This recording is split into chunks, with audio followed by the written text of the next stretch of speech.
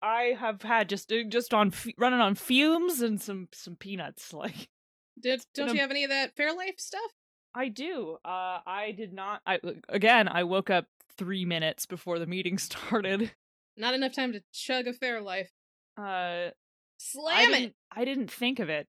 Oh, chug think that of it sludge. now. Go grab that sludge. Okay, are you yelling at me to go chug the sludge? You should eat! I mean, okay, fine. Be right back. Go eat. I'm counting stitches. Alright, when I get back, we're starting. Okay. 12, 13, 14, 15. Oh, wait, 15 is all I need. Yeah! Okay. Listeners, I'm working on a pair of hand warmers for the wonderful gay boy next door. They are in orange, pink, and purple, and I think he's gonna fucking love them. But they're much smaller than me. He is a much smaller person than I am, being a teen. So I have to sort of eyeball the size. I try to put them on to test them. We'll just stretch them out. Anyway, don't tell him I'm making him these. These might, they'll ruin the surprise. Just come back. You got your chocolate sludge? I've got my sludge to chug. I brought it up. I came downstairs, Julia was like, "Are you done?" And I was like, "No," Ray yelled at me because I hadn't eaten very much. And she was like, "Good, I would have yelled at you too."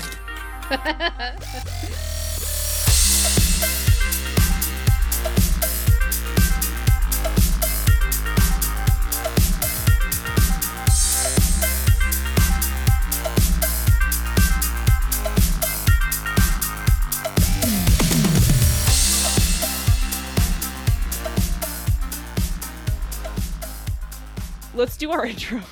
Okay. Hey, this is Bonus Experience. We are a podcast with a deeper look at the play experience and the finer details of running and writing games. We are queer women speaking with authority about games. And yes, we swear. I'm Ray. I'm industry professional. Cool. I'm Monica. I'm also an industry professional. Some days I feel like rattling off my CV, and sometimes I'm like, fuck it, you know who I am. It's been 4 years. Yeah, go listen to another episode. Go listen to another episode where I tell you exactly who I am. Yeah. Don't you know who I am? Hey. So we're gonna do something a little new for season 4, which is what this episode is. We are buying independent games and reading them. Woo! Yeah. We really want to look at stuff by independent artists, and we're gonna read through the game, and we're gonna talk about our impressions, like what we liked, what we didn't like, what really blew us away, all our feelings, and I guess putting it up front that there's a chance that we won't like it. We will check out pretty much any suggestion, but like if we don't like it, please don't take that as like a don't ever buy this. That's not what we want at all. We would like you to monetarily support independent artists, and we will in fact make it very easy for you to click the link and buy the thing. And in all honesty, like, we read this or at least skimmed it before getting together to record this. And if we had both determined this is garbage and neither of us like it, the episode would not exist. Yeah, we wouldn't. it would go not through. So there's going to be something that we like. It's not going to be it's not going to be like a pan. Yeah, I pan it. A critical flop. Yeah, no. If we absolutely hated it, I don't think we would give it airtime. And this sounds like we hated it, which we didn't. We actually liked this a lot. Yeah, I don't know why we're doing this. I don't know. Part of me was like, I feel like we may eventually read something that we don't like, we have critiques of, or like, hey, this made me feel uncomfortable, or like, I didn't like that it dealt with these heavy things, or whatever. Or just plain, it didn't really do it for me. It didn't really do it for me, and what I don't want is that to make our listeners not buy something. Yeah. So I got anxious and then just did this whole thing, which maybe I didn't need to do. That's okay. The beauty of recording podcasts is that we fix it in post. We sure can fix it in post. By which I mean Margaret can fix it in post. Fix it in post, Margaret. Margaret? We encourage our listeners to go buy any game we read, check it out for themselves, and monetarily support independent artists. Yes, please do this. Yeah. Please do this thing. Even if you're like, I don't know if I'll play it, but it sounds like something I want to read. Yeah. Or, just fucking do it. Just do it. We haven't done this episode yet, but, cultural transmission, is how the majority of games spread, word of mouth. So, we're here to help spread some of the word. Yeah, with our mouths. Oh boy. Sorry I said that. I have to sneeze, but I also have to laugh. I don't know if I should mute myself. Did you do the thing? I'm okay. The moment passed. All right.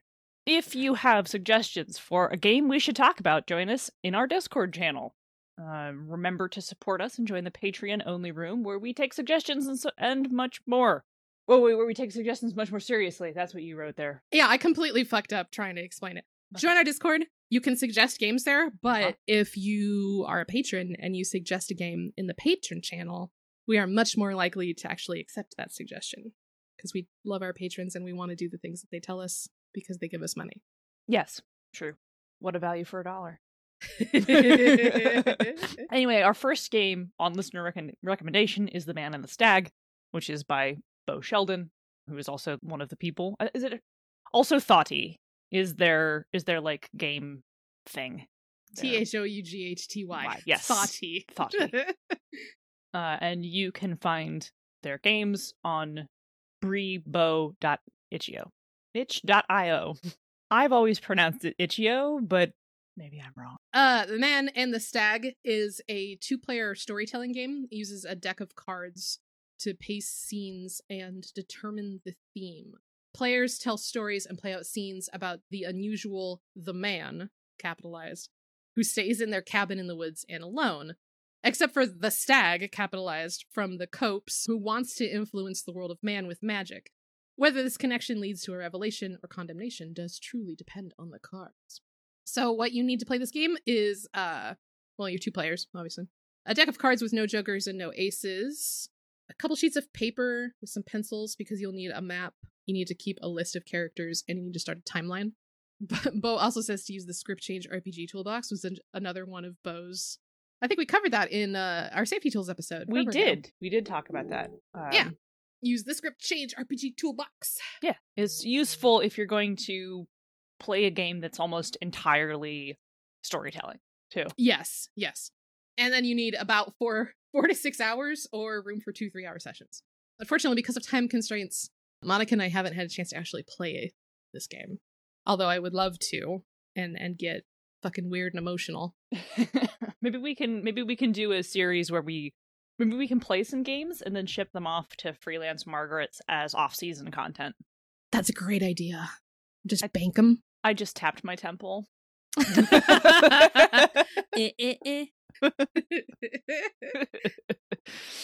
So what I like, first off, like right away, it hits you with the characters in this game can be either gender or any gender. Mm-hmm.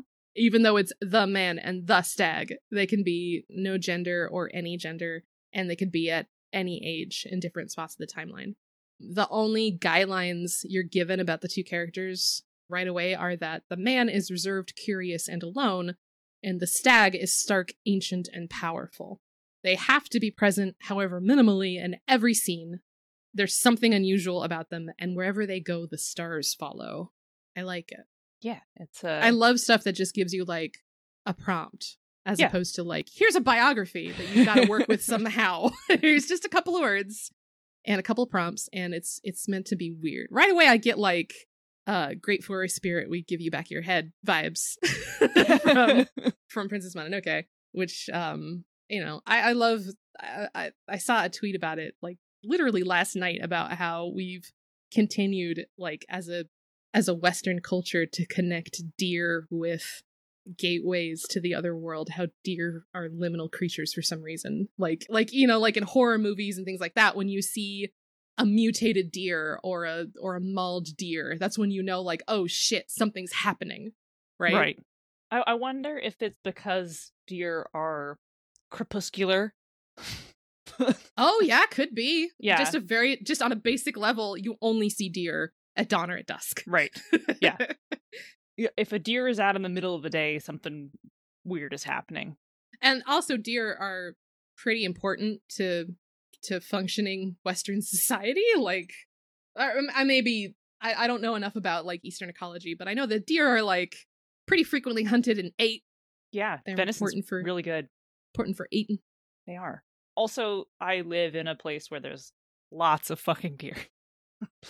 Yeah, I don't get. I mean, I can see it as a storyteller. Like, yes, deer, powerful, mysterious creatures, but in real life, they're like they're in real life rats with they're hooves. like rats with hooves. Yeah, big rats with hooves. I don't really feel a particular fondness for deer.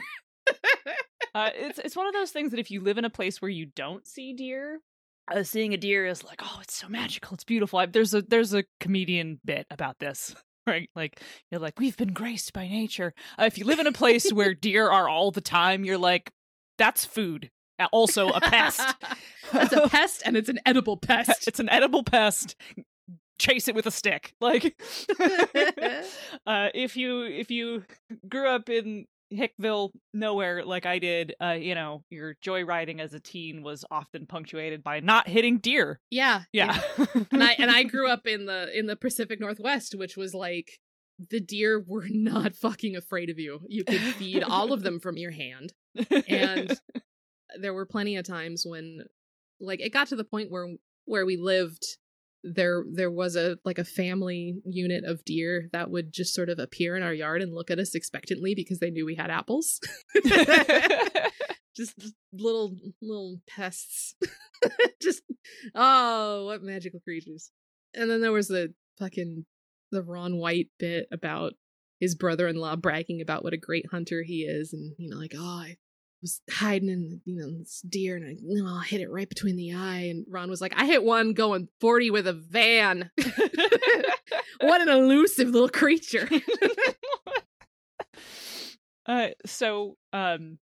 Despite this brief despite us now about deer, despite us talking about how much we hate deer. The game has a very fairy tale or mythological tone to it.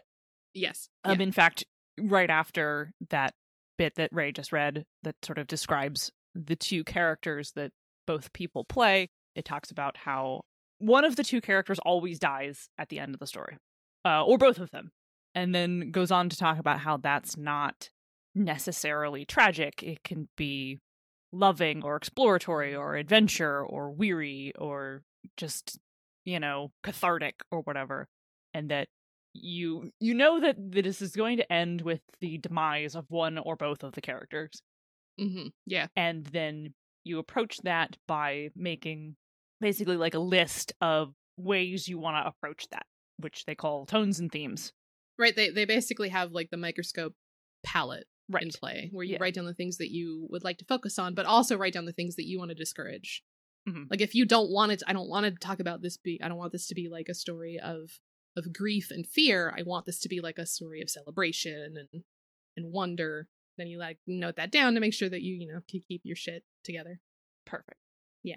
So do you want to talk about how this is actually played? I honestly, it's so bare bones that right. I had to read it a couple of times to be like, did I miss something? But it's really free form, and it's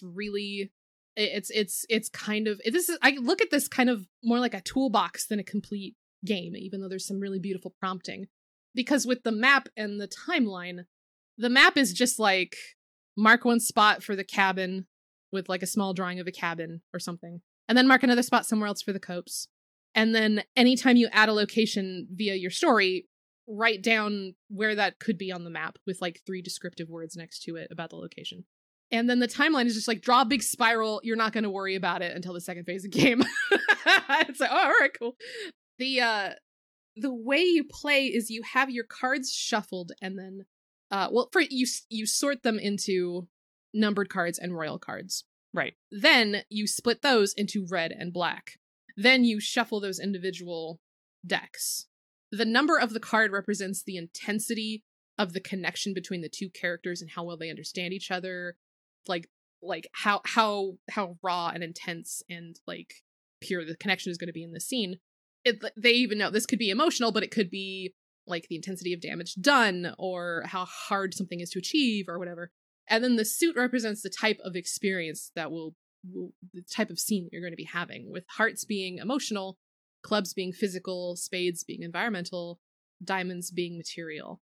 The card color indicates which player describes the scene, with red for the man and black for the stag. Which obviously, if you're paying attention, that means that the stag is going to have the physical and environmental cards as the clubs and spades. And the man is going to have the hearts and diamonds, so he'll be talking about the emotional and the material. It's clever. At any time, a player can offer to let the other player play a card of the initiating player's color, or a player can ask to play the opposing player's card to allow a richer experience for both. This is one of the very few, optional, oh, you could mix it up. Okay, so in our deep dive about social mechanics, we talked about storytelling games using mechanics basically to drive conversation and to create frameworks for the way you progress narratively, right? When you are looking at a storytelling game like this, you are not, obviously, you're not going to have, a complex crafting system in a game that's supposed to be about, telling a beautiful story. Yeah. But this game is not free of mechanics. No game is. You need them. So the mechanics here are actually focused on directing the story, and these are the phases and basically the card draw, right? So this game has 3 phases: Waxing Bright, Full Moon, and Waning Dark, which is basically your 3-act structure of this story you're going to tell. In the first phase, you shuffle your decks, then you pull out 3 cards, and then you set them aside. And the game actually comes with a little board you can print off where you put your cards down following these instructions. And I think that's very useful. Yeah, I like the little play mat. That's yeah, a good, little, good inclusion. Yeah, a little play mat. That's a good, helpful player tool. And then you discard the rest. You basically you keep half your cards, right, and you just disregard the rest of them. Right. So then you basically play through your deck by pulling the cards, and then you play through the scene, and then you pull the card, and you play through the scene, is how I'm understanding that. Does that seem right to you? Yeah, because it looks like the phase doesn't end, or the first phase doesn't end until you reach half of the numbered deck. Because remember, you take your face cards out, and you don't play with any ones. So you're looking at 4 2s, 3s, 4s, 5s, 6, 7, 8, 9, 10. So assuming you kept all of those in the decks that, because half of them got cut, thrown out. Right. So you have what's left of your deck, and then you play until half of those are gone, which is going to be 5 scenes? Okay, so 5 scenes for the Waxing Bright phase. I think. Well, all right, so I'm very bad at head math. All right, so there's 30. There's 52 cards in a full deck. Numbered cards that you keep. Yep. And half of them goes to you, half of them goes to the other, so that's 18. So then you keep half, so you get 9 scenes. So you have a potential of 9 scenes. Right. Okay. Then you move to the second phase, which uses face cards, the royal deck, called the royal deck. Right. Then you shuffle those 2, and you set it in easy reach of both players, and you play both of those. You play these 2 as scenes, and when both of you have drawn 2 kings, the phase is finished. Period. Right. So it could be a single scene where you play 2 kings, because luck of the draw. Yep. And then that's when you label the start and end of your timeline, which is interesting. You get your intro phase of just figuring out what's going on, feeling out your connection between the 2 characters and their connection to the world. And then the second phase with the face cards, the full moon phase, is when you can actually put some details down on what's been happening. Then for the ending, you basically mix up the 3 cards that you had originally set aside. You draw and play 2 of them, and then leave 1 set aside. As you play through it, you take that card that you set aside, you put it back with the half of the royal cards that were removed, I think, originally. Yeah. Yep. Then you shuffle those together, and then you use that new deck as a scene. So you have mostly royal cards and then 2 numbered cards. I believe that is correct. Add a new phase 1 scene when you reach the new card. I love that. Oh, I love that. Yeah, and so you get a flashback to the first phase, a phase 1 scene. Well, I guess it doesn't have to be a flashback because they do mention earlier in the setting that, or not in the setting, or earlier in the material that the timeline isn't exactly it's like a straight line. It's a spiral. It's microscope. It can go forward. Yeah, neat. I like assigning intensity and basically prompt to the cards. I like this idea of using this to randomize your story, and I like that it also mixes up the formula. The first phase is, all right, it's pretty straightforward. Draw these cards, get to know each other. And then the second phase is, okay, now you're playing with these royal, the face cards. And then the final phase is you have all face cards except for your phase 1 card, which is a weird kind of an aside or a flashback or a bright spot or however it is that would fit into your story, which is great, honestly. That's really well paced. Yeah, I find this a very cool and thematic and interesting pacing mechanic. Like, I'm very interested in rules that create pacing. Yes, I am too. And I think this does a pretty good job. I mean, we haven't played it yet. This is my assessment based on reading it. Yeah, just from reading it. Yeah, from reading it, I like this. I predict that we will be playing it, and we'll have something for an off season, because I do genuinely like this. I tend to kind of be nervous of games that are extremely sincere, because I don't know, using games to feel vulnerable feels. I don't like feeling vulnerable. I don't like being perceived all the time. Because sincerity is hard. Yeah. But when it's two players especially, it's like it's very intimate. A very intimate exchange. Yeah. An intimate exchange, Monica. So, playing cards to create scenes is the next header. We have a little bit of information on how to roll out the scene based on the card that you've drawn. You're also supposed to mark the card on the timeline with a dot or X where you think it happened, and note 3 words to represent the scene, which could be a location, a tone, a notable event, whatever. You also mark the location on the map as a dot with a label or a drawn representation, so like a little stick man or whatever. You indicate both the card suit, and number, and whose perspective the scene initiated with. The game also then provides a bunch of themes. For each phase. Yes. These include things like introductions, exploration, understanding, hunger, thirst, supernatural, the world. And they're sort of between phases. Like, there's a list of potential themes for phase 1, phase 2, phase 3. And then there's a little example afterwards. One of the play examples where it's like, oh, John is playing the man, and it rolls through this story with you. And the examples themselves are really beautiful and really well written, and it's honestly very, very sweet, because it talks about like the two players and then the characters and what the characters are doing. And at the end of the example of phase 1, it says Kim and John pause to reflect over the introduction of their characters and enjoy the quiet after the scene. Which is like, oh. There's not to drag it out to another like fucking Ghibli comparison, but I think a lot about Hayao Miyazaki talking about, in like, because someone is asking about like your movie seems so reflective and there's so much quietness, and a lot of Western movies would consider this empty space, and he was talking about like the pause between claps is just as important as the clap itself. You need to give a story, and you need to give a scene and characters room to breathe, and you need that quiet. So I appreciate that Bo includes this in like the end of the phase of like, okay, they give themselves a moment to kind of reflect and enjoy the quiet after playing out this story. Yeah. I also think that like it's supposed to be like the game is intentionally supposed to be reflective. And so yes, it acknowledging that you should take a moment to reflect before moving on is good. So then there's also another set of suggestions for phase 2, which include things like connection, rediscovering, memories, magic, fear, change, regret, and so on. I'm not going to read all of them. Yeah. Go buy it. and then, phase 3 has like the end of story themes like tragedy, joy, cosmic. Then there's a little bit for closing. Closing is the time where you reflect on the whole thing. I skimmed closing too, because I was like, yeah, okay, end of the game.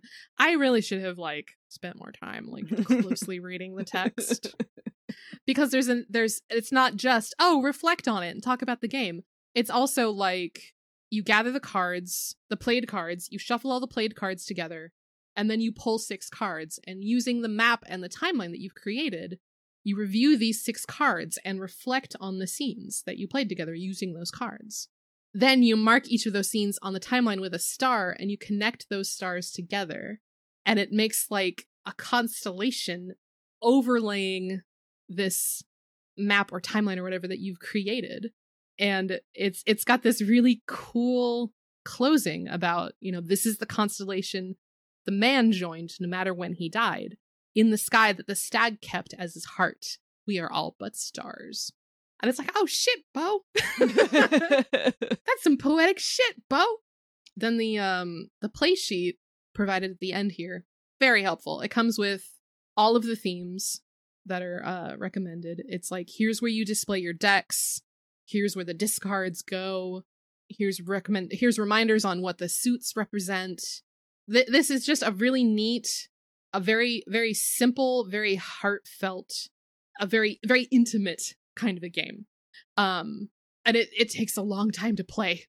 I wish we'd had some time before the review to play it so we could have a little more insight into like, oh yeah, this mechanic, in play it felt like this. But the best we have is the reading of it, which honestly I recommend. Even if you don't have the time to play it right now, I do recommend picking this up just because the play examples and the flavor text in here is honestly really beautiful. And if you pick it up now or even wait a couple of days or a week, there's going to be new art added compared to the version that I have because the crowdfunding campaign was apparently very successful, and some of the art that they have displayed on the itch.io page is really gorgeous. So this game is only going to get better as it goes on.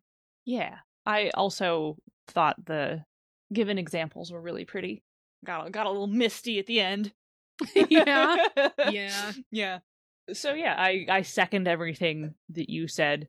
Do we have any thoughts or critiques or anything that we would like to say as we wrap up our read? I feel like a little bit more behind the scenes explanation of the cut, because we had to do the math like in our head, like on the fly of like, okay, that means there'll be this many scenes. Okay, that means that this will happen during this phase. It doesn't really spell it out, which maybe that's intentional because it's meant to be something that you discover through play, because so much of this game is discovery through play. But I feel like a little more of an inside baseball, what am I trying to say? A little more of the clarity of why the mechanics are used could be helpful, even if it's just like a sentence or two. But honestly, that is such a small critique of this because it's very well formed. This is a really nice little art game, kind of a poetry game. Yeah, I'm with you on that one. That maybe I could just say this deck should contain X number of cards. Like that's it. Like you will play this many scenes. Right. That a number on that so that we know we've split everything up correctly would be just kind of helpful. Yeah.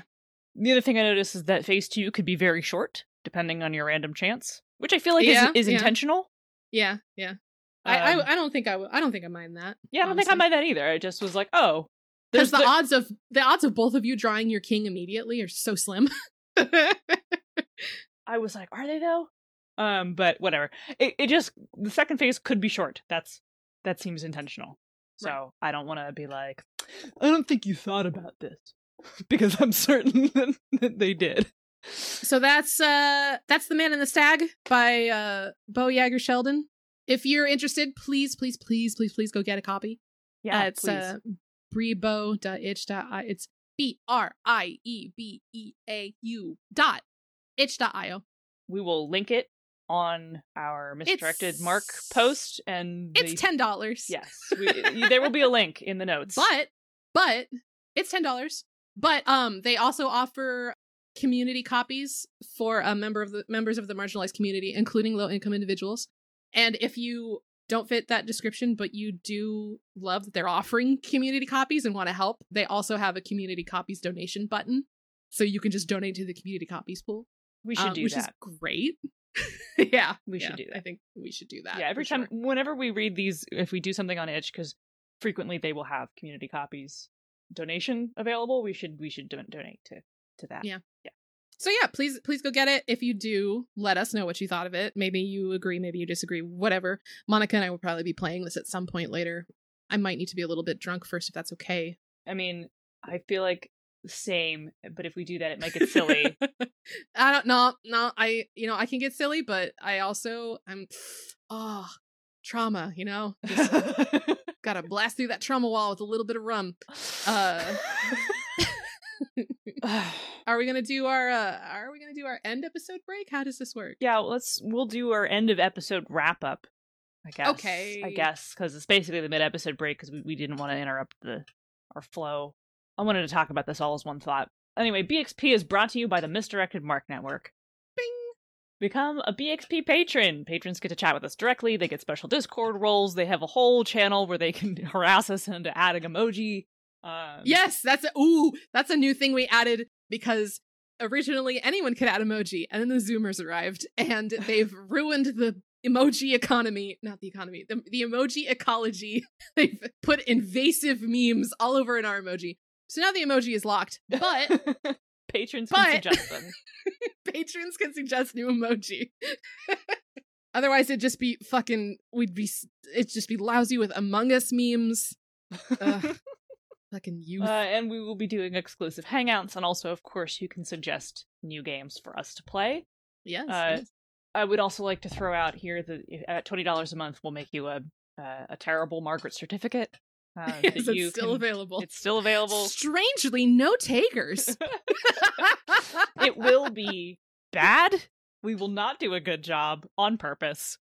Hopefully you laugh at it and that you print it off and hang it up on your refrigerator. You can support us for as little as $1 a month, and we appreciate all donations. Hey, if you don't like Patreon for whatever reason, if you don't want to commit to monthly payments, but you still want to support us, you can still buy us a coffee at ko-fi, which is pronounced Ko-fi. I don't know why I have to say coffee. ko-fi.com/bonusexp, which is like, a one-time throw us some cash. Or you can buy our stuff.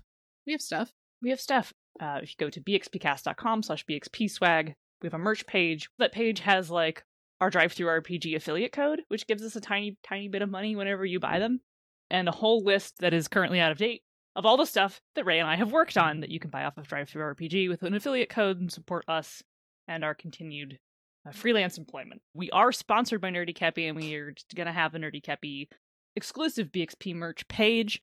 You can get all kinds of rad queer swag and also some really, really cool BXP stuff. God, I'm so excited. I have samples. I'm going to have so many mugs. I have samples of the things coming because Spider was like, I don't sell these things on my store, so I don't know if they're good.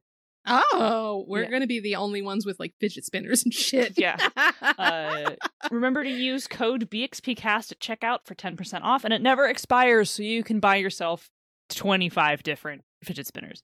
Yep. Individually. We don't have that many different designs, but... I mean, hand them out to your friends. Throw them like frisbees. Throw them like a little shuriken. Also, saying nice things, always free. You could leave us a good review on Apple Podcasts, on Podbean, on Google, on Spotify. Wherever. It helps us get more listeners. We've even had a couple people in our Discord talk about how they chat about us in their Discords. Oh, which is great. Cultural transmission. Yeah, you don't have to just leave a good review on places, though that does help strangers find us. The more good reviews we have, just tell your friends. Tell your friends. Tell your friends. Also, if you like Bonus Experience, you'll like Mastering Dungeons. This is new. I don't remember Mastering Dungeons. I guess there's a rebrand of Down with D&D. Oh, okay. Got it. RPG veterans and game designers Teos Abadia and Sean Merwin look at the game and the hobby of D&D from a variety of viewpoints, reporting the news, understanding the business, reviewing the products, and illuminating the design. Whether you're a fan, a player, a DM, or a designer, Sean and Teos cover topics of interest to you, which sounds like a thing that BXP fans would really like. Yeah, honestly. So you can find us at bxpcast.com. I know for a fact that's the correct URL. That is the correct URL, yes. You can email us at bonusexpcast@gmail.com. We check that email. We do. That's a true statement. I'm not going to put any sort of temporal limit on it. We do check that email. You can also tweet at us, tweet at us. That's such a... Use this on the Twitter. It's at bonusexpcast on Twitter. You're doing great. Oh, thank you. I have to go through and fix that stupid if this then that plugin I have because it's been like a year and the image never works and it looks so fucking ugly. And every time I'm like, oops, gotta fix it. And then I don't fucking fix it. Just a hot mess. Just a hot fucking mess. I'm Ray W. Cole on Twitter if you want to fucking yell at me for not fixing the if this then that plugin on Bonus XP's Twitter. You can follow me. I'm at Zenith Sun. You can yell at me all you want about broken links, but I don't care. Monica doesn't give a shit. That's not Monica's purview. I maintain the Discord. That's my job. And you're doing great. Thanks. Thank you. Thank you. You installed a bot? I did. I'm so proud of you. A whole bot. We have a whole ass bot on our server. We do. That's how popular it's gotten. We have a whole ass bot where you can assign yourselves roles because I was tired of doing it for people. And again, like on the fucking honor system. Yeah. Because we're still small enough that we can get away with that. Yep. Why does Patreon fuck up the role assignment in Discord? Is that us or is that Patreon? It's Patreon. It's not us. Right. Well, anyway, everybody get out. Yeah, let's go. It's lunchtime. You can change it if you want to. Got a weird email I gotta answer. All right, yeah, we should do that. Change it if you want to, and don't break it if it's not broken. I was really hoping you'd forgotten. God damn. I like that. I like that a lot. Both of our catchphrases are things that I've said and gone, that won't do it. And you go, ha, I love it.